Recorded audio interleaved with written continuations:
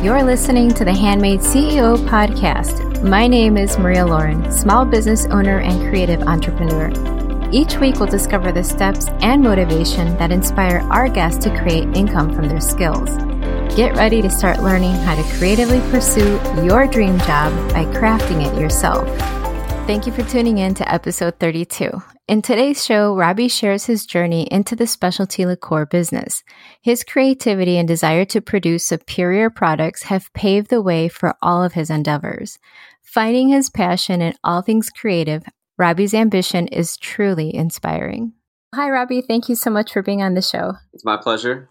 I would love to start with your background and how you got started with Apolog. Okay, so my background is unique. Apolog and spirits, working in the hospitality space in general, was not something I was looking to do. It's something that kind of just naturally happened. I moved to Chicago a little over 10 years ago, maybe 12 years. Can't say for sure right now. I guess I was 21 and I moved here to play music. And the first job I got was actually as a valet. I got hired off the street. I'd been here for one day and I started parking cars a couple of nights a week at bars and restaurants. And I was fortunate to work at a couple of cooler, hipper bars and restaurants where I got to know a few people that worked there. And it wasn't long before I wound up getting offered a position as a barback, which I immediately said yes to. Parking cars in the winter in Chicago, standing outside running as fast as you can for 8 hours at a pop is you don't Sounds need it. Painful. Yeah, a couple years is enough. So yeah, I started barbacking and then wound up working at the Violet Hour as an opening barback, and I didn't really know much about the spirits space or hospitality or working in kind of a high-end cocktail bar, but I was fortunate to work with people that were at the time a lot smarter than I was, and I tried to learn as much as possible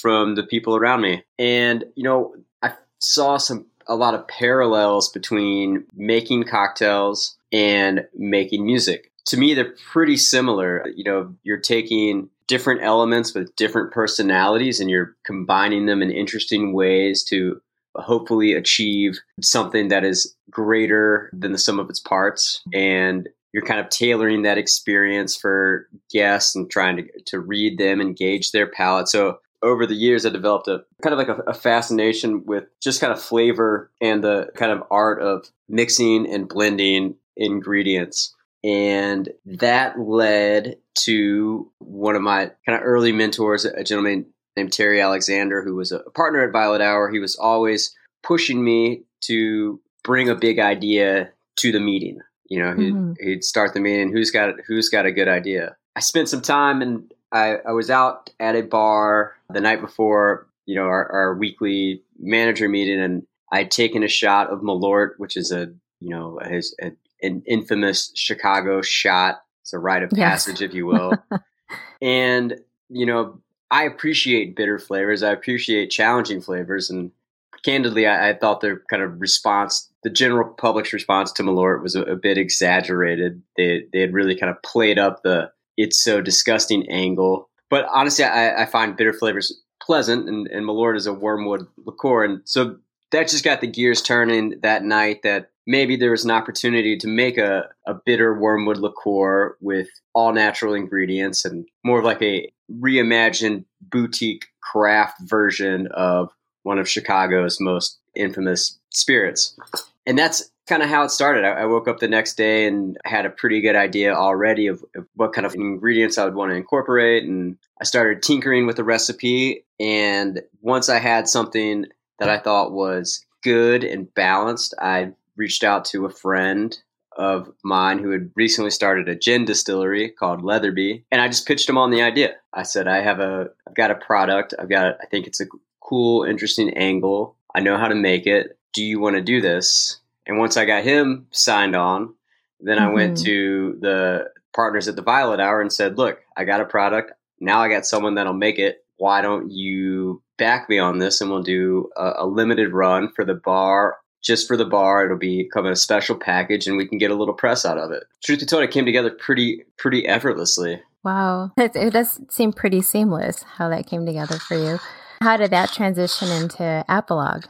So, good question. At the time, it's called Leatherby Malort. We end up changing the name to Leatherby Besk due to some copyright issues with the kind of the historic maker. And that's it. It kind of grew out of the bar. We started seeing bottles pop up in other cities, other states. I would go out of town to New York and I would see a bottle on a back bar there, and it kind of took on a life of its own. And then for a while, that was it. I was pretty content. I helped Leatherby out whenever I could with travel, and obviously tried to promote the Leatherby Besk as much as possible. And flash forward several years later, I got a phone call, actually Eden, my wife, and she had someone reach out to her who was interested in doing some work, creating a product in the liqueur space, and asking if she knew anyone that knew how to make liqueurs. And I'm sure other people make liqueurs in Chicago, but I happen to be one of the few people that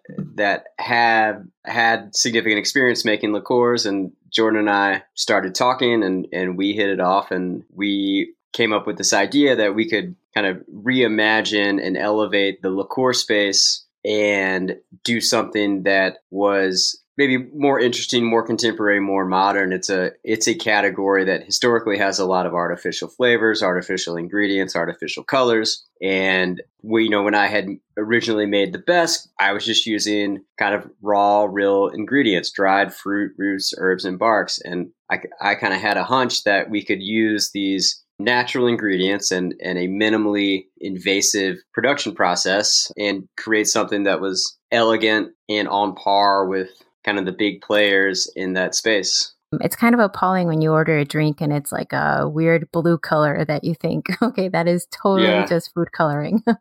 So that's what I love about all of the stuff that you've ever created. It seems so natural and it doesn't feel like it's going to be something you're going to be regretting. No, and I think that has to do a little bit with kind of getting a little older and just being a marginally more health conscious and aware of the things that I put in my body. Bartending is tough. And when I was, working behind the bar 4, 5, 6 days a week, I was eating pretty poorly. I was drinking a lot, and kind of towards the end of my stint behind the bar, I started, just trying to eat better, drink a lot more water, drink juices, exercise. And then when I do have a cocktail or an aperitif or a spritz or something, I want to have something that I am comfortable consuming. Right. And the great thing about liqueurs in particular is it's alcohol is really effective at extracting the things that are interesting or compelling about real ingredients. And you don't need to do all of these unnatural things to it to create something that is delicious. You just need to be a little bit more mindful in the process. Yeah, that makes a lot of sense.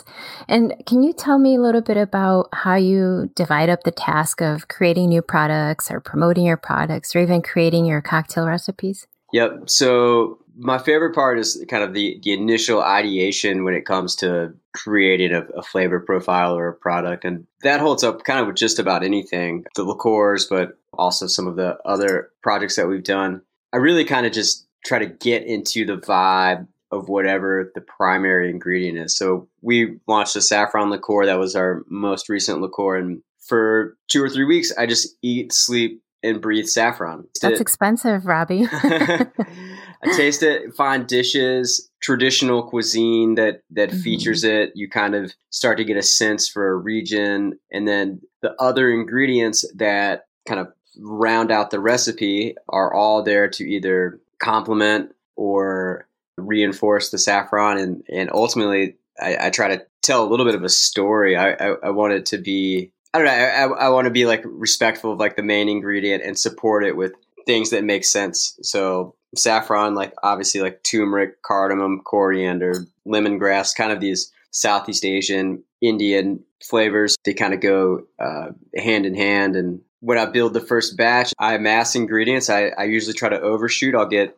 20 things that I think would go well with it. I lay them all out on the table and I try to take notes, and I kind of just go with the flow, and I'll just grab stuff and put it in until it feels right and then make sense of it afterwards. As you may already know, I'm a huge fan of selling on Etsy. I've had over 10 years of selling my jewelry and digital cards there. And to be honest, it is by far the easiest platform to navigate. It takes no time at all to list an item with a smartphone. And really, that's how I get most of my products in my shop. To make it easier for you to get started, I'm sharing a link in the show notes for you to open your shop with 40 free listings. That should motivate you to finally take that first step and get your shop online.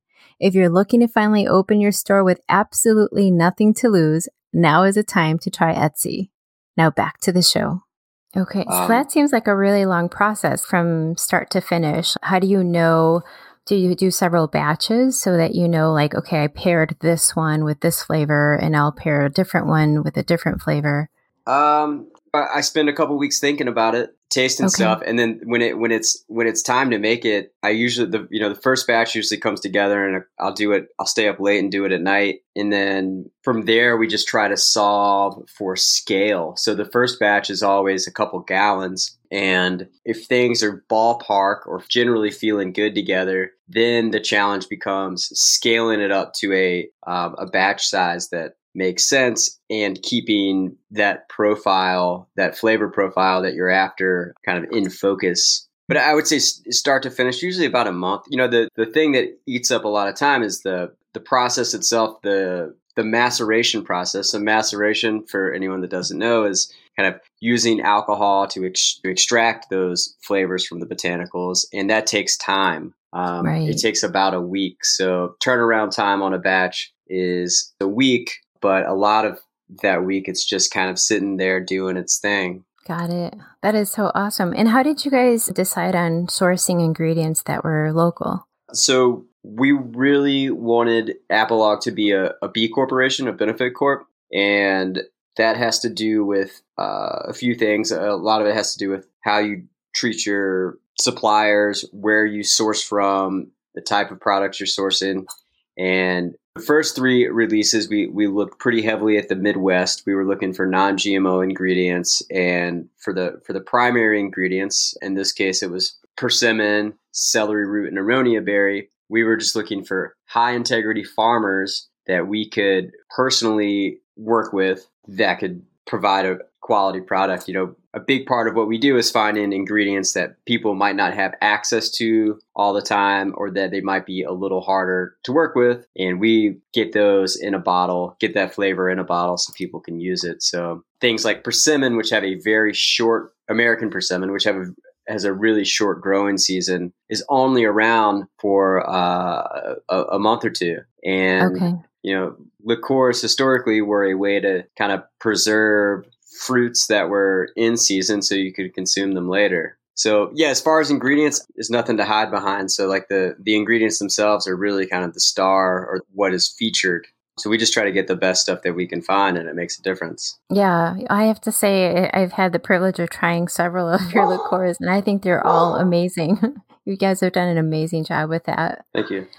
Are you still the person that's primarily creating the different concoctions, or do you have somebody, because it's a partnership, correct? Yeah, so we have a small team now. We have like 5 employees, and production days we're all there blending, bottling, filtering, packaging, boxing, and then the rest of the week we kind of split up.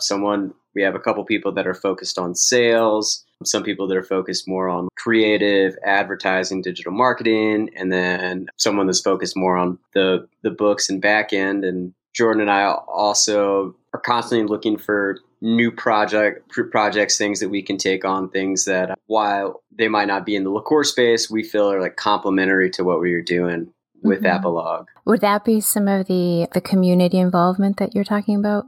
Yeah, so there's a community component that runs pretty heavy with Apolog. For example, 2% of sales of each product that we make goes to a different nonprofit organization. We also log community service hours, but I think we're, always with Apolog and with their brand, we are always just trying to find opportunities to do better and be better for our suppliers and our community and everyone that we work with. a lot of events, which we look for organizations that we can contribute to that will appreciate the impact that we are able to have. What I like about your site is that it has all the recipes. It has everything you need to know about the community involvement that you're working with or doing. And I love that it's giving back. So you don't see that a lot. A lot of times people are just focusing on the profit so much that they forget to incorporate some of that community involvement. I think it's really nice.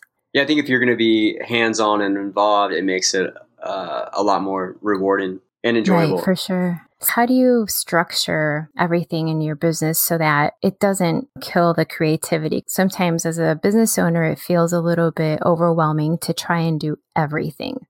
We have very complementary personalities on the Apolog team, which affords me opportunities to kind of go out on a limb and tease out crazy ideas. And not all of them work, but I feel fortunate to at least have the opportunity to kind of see some of them through. And on the flip side, my partner Jordan and every other team member also, everyone kind of gets to weigh in on the things we do and the directions we take. And so I think there's overlap, but everyone on the team has really kind of defined strengths. And then we try to be complementary to each other in every other aspect. The thing I enjoy most is the creative process, and whether that's working on the liqueurs, working on graphics, putting together events, or coming up with new products. The creative process is what I find to be most fulfilling, and I feel fortunate to have an organization around me that supports those efforts. Yes, that sounds like a dream job. So what retailers are you in? Yeah, so Apolog is available. Benny's in Chicago, we're available like your most large liquor stores and most independent craft liquor stores and bottle shops. And then, outside of Chicago, we're in a few states: New York, Wisconsin, DC, Tennessee, Texas. Yeah, I believe we're in like 13 or so states now. Wow, that is so great. In regards to the cocktails, what would you recommend? Like if this is your first time trying Apolog, what would you suggest would be a good entry drink? I feel like spritzes are not only a great cocktail for most occasions, but particularly well suited for Apolog. You only need 2 ingredients, sparkling wine, and it works with any liqueur. And then add ice and garnish it with a little fresh citrus peel, and you got a cocktail. I love that. That's awesome. So, Robbie, a couple last things. If you were putting out new recipes, do you share those mostly on your website, or are you on Instagram mostly? I feel like if someone kind of wants to get tuned in to the Apolog world, they should check out our website and follow us on Instagram. And then the best place to find Apolog is in the past has been your favorite bar or restaurant. These days, things are a little different. So a lot of our business has gone to retailers. So yeah, places like Benny's are always good. They're always stocked. And I guess the nice thing about Benny's is you could grab a bottle of Apolog and a nice bottle of bubbles while you're there to make some spritzes. Exactly. Well, thank you, Robbie. I can't wait to see what other amazing flavors you come up with. Thank you. It's been a pleasure talking to you. Well, there you have it, my friend. Another outstanding handmade CEO improving an industry that in many ways has been unchanged for ages. I love that Robbie's journey started here in Chicago as a valet. In a short amount of time, he found himself working at a bar, observing and learning. This small change in environment was all it took to spark Robbie's curiosity and desire to create natural, unique, and responsibly sourced liqueurs. When you make quality your minimum requirement, you're destined to make great things. Recently, Robbie has teamed up with Big Star to help develop a canned margarita. If you're over 21, you can find this tasty treat at Foxtrot Markets, Benny's, and at some Whole Foods locations. Robbie has provided a few cocktail recipes that you can find in the show notes and the links to Apolog. I'll see you next time. Thank you so much for listening to the Handmade CEO podcast. Don't forget to check the show notes to get a glimpse of today's featured guest and special offers. If you love the show, leave a review and share this episode with a friend. Thanks for tuning in. Now it's your turn to start handcrafting your dream job.